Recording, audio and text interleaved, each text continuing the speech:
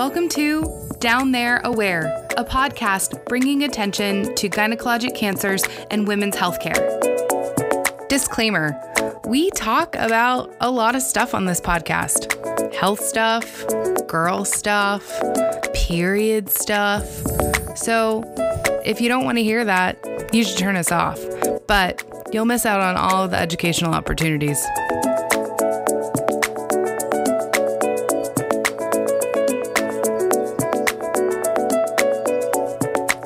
The best way to start this podcast would be to tell you who I am and to give you a little bit of background about my cancer story. My name's Alex and I'm 33. I'm single, I have no children, but I have the best dog and her name is Sadie. My cancer story starts like most people's, with a trip to the doctor. I've started a new birth control. I've had some skin issues, some acne issues, and I need to take control of this. I can tell that it's in line with my period and hormone fluctuations, so I'm assuming a hormonal birth control will take care of that. I took it as prescribed. My GP prescribed it, and I subsequently bled for a month. And not just a normal period.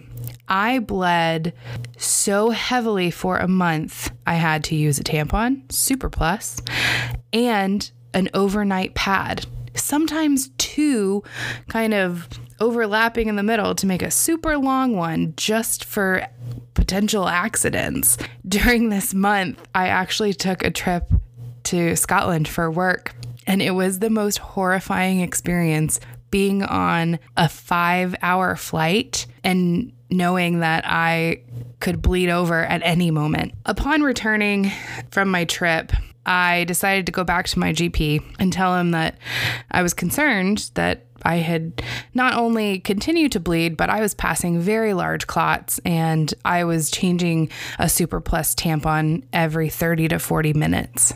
He ordered blood work and an ultrasound. The blood work came back with low iron and he deemed me anemic, probably from all the heavy bleeding. The ultrasound showed that I had a thick uterine lining. I didn't know what the heck that meant, but whatever. And because of those two test results, he decided to send me to a specialist, a gynecologist in my area who specialized in heavy bleeding and other bleeding disorders. I set up an appointment as soon as I could. And when I visited with him, he was in the best mood and I really liked him. But he said, this is pretty common, particularly because you're overweight. But it's a very simple fix. We just need to go in there and clean you out. It's called a D&C. And then after you're healed from that, we'll put in an IUD that will prevent your uterine lining from growing. If you could see the motion he did when he was describing cleaning me out, you would cringe too. But it seemed like a simple plan. He said it could be precancerous, but that I was for sure too young to get endometrial cancer. So we scheduled the D&C, and I had that on July 10th, 2019.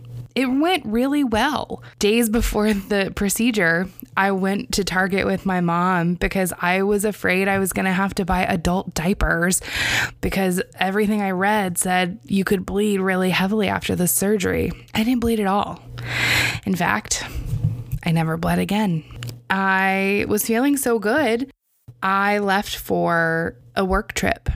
I had this trip planned. It was a conference and it was in Pennsylvania. I had never been to Pennsylvania, so I was excited to check out the local area and enjoy the conference. I got to Pittsburgh and did what I normally do. I walked around, saw different local things, ate different local food. It was great.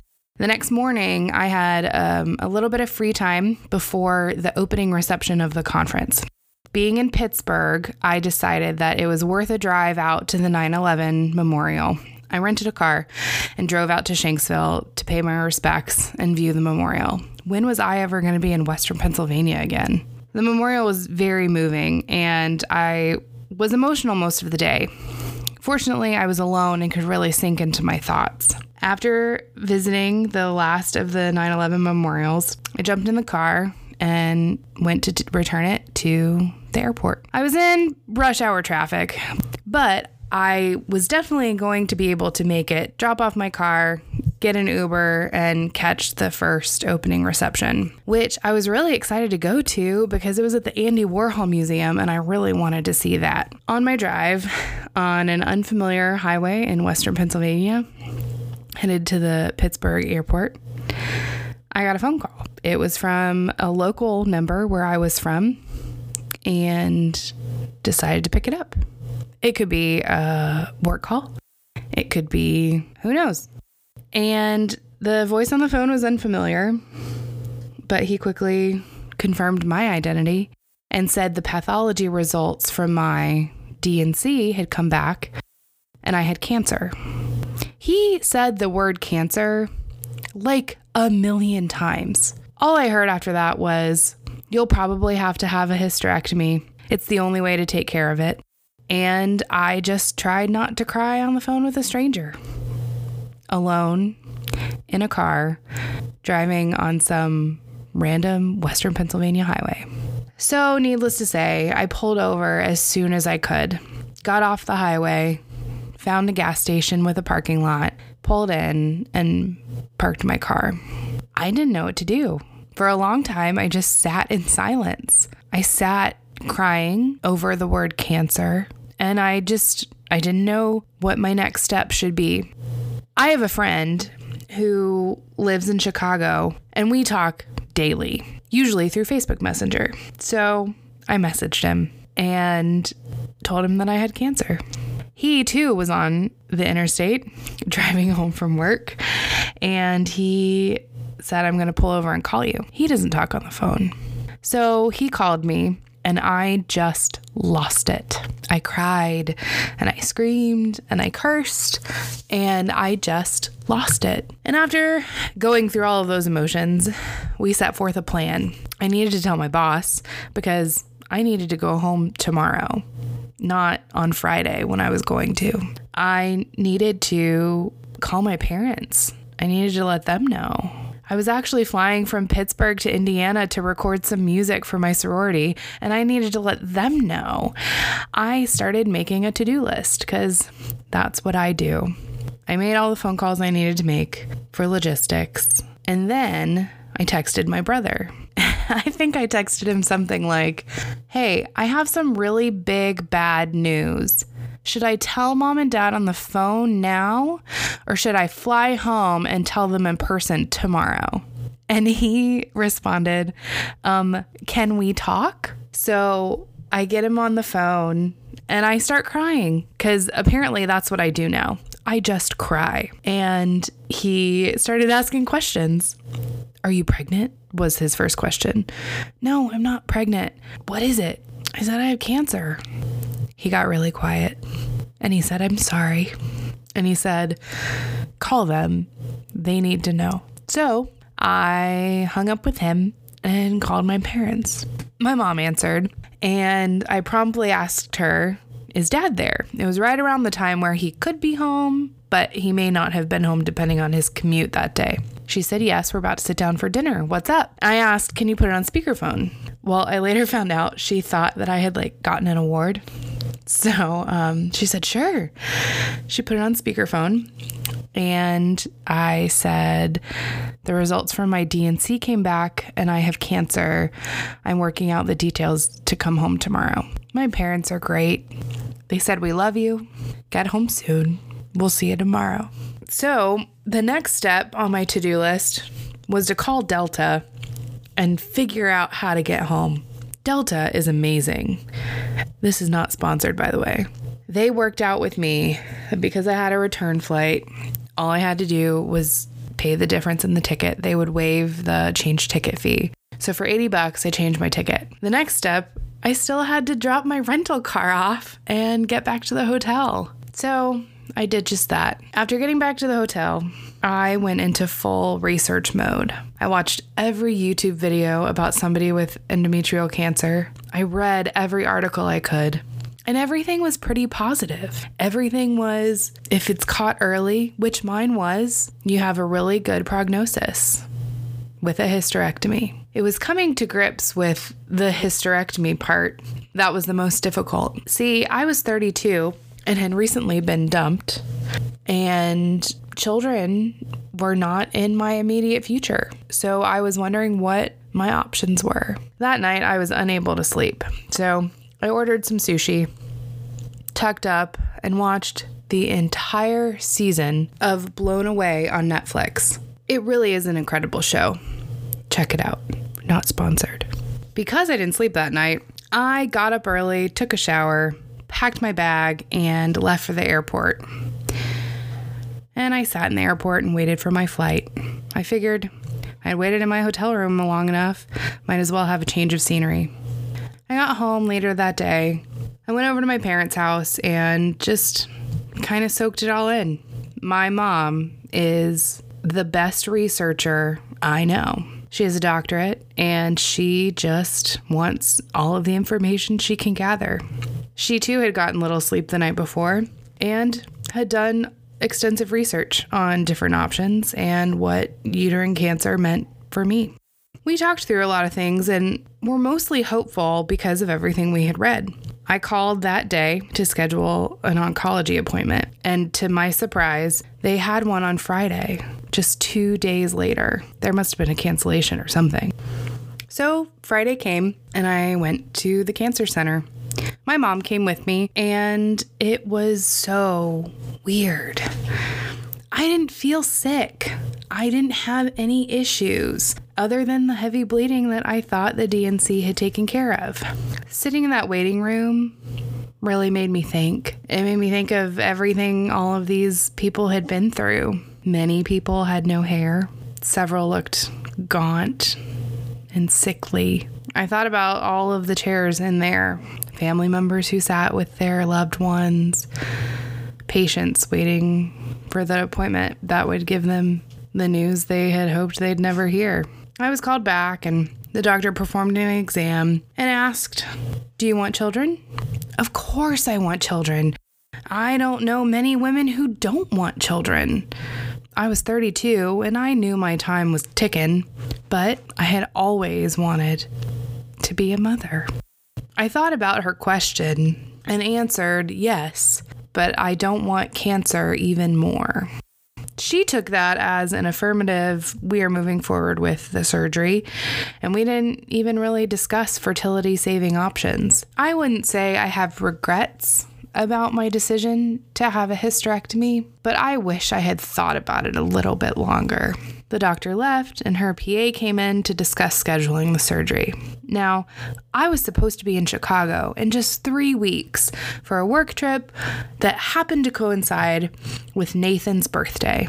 And I hadn't seen him in years, and I really wanted to spend his birthday with him where he lived. So I asked, can we delay the surgery a few weeks? Much to my mother's dismay. And the PA said, well, what if we could schedule it soon enough that you could be well to go on your trip? And I said, really? Yeah, the surgery is robotic. You really won't have a long recovery time. So I said, okay, when are you talking about? How was next Tuesday? Just 4 days. Less than 2 weeks since my DNC, and 1 week to the day I got the diagnosis. We jumped at the opportunity because I didn't want cancer in my body. I wanted it out. I went home, tried to enjoy my weekend, which really just consisted of calling all of the people you needed to call before you posted on Facebook. And I went in and had my surgery on Tuesday, July 23rd, 2019. They left my ovaries, so I didn't go into menopause, which I'm grateful for, but, there's something missing. The pathology report was fairly good. The tumor that they found in the uterus was so small, it probably wouldn't have shown up on a scan. After my doctor received the pathology report, her recommendation was just for what we called surveillance. I would have a follow-up appointment every 3 months for 2 years, and then every 6 months for another 3 years. It seemed like everything was tied up into a neat little bow within 2 weeks' time, from cancer to surgery to healing. We would learn that there's so much more to the story, and there's so much more to unpack.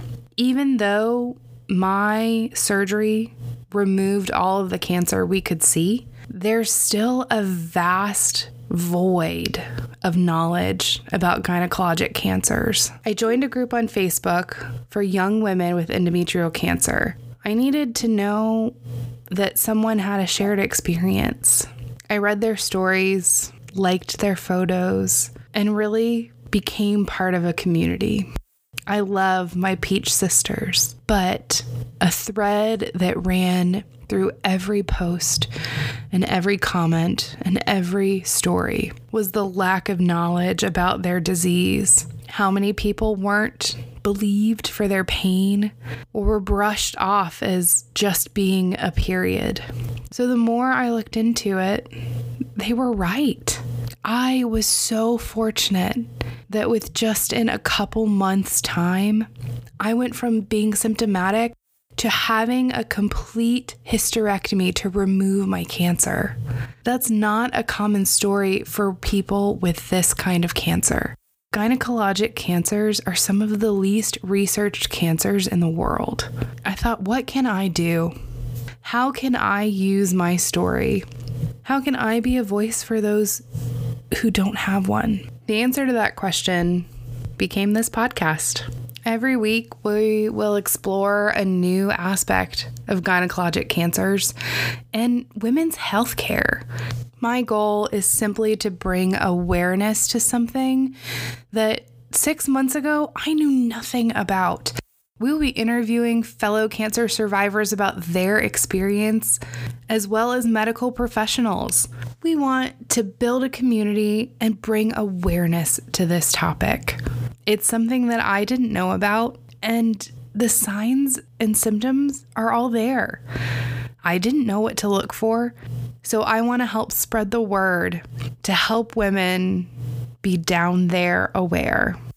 Thank you for listening to our podcast. Each week, we'll discuss a new topic surrounding gynecologic cancers and women's health care. Next week, you'll hear from my mom, Mary, as she shares her perspective as an advocate and caregiver. We'd appreciate if you would subscribe to us on whatever platform you're listening to, and go ahead and leave us a review and rate us 5 stars if you like us. And don't forget to check us out on Instagram at DownThereAware. Thanks for listening.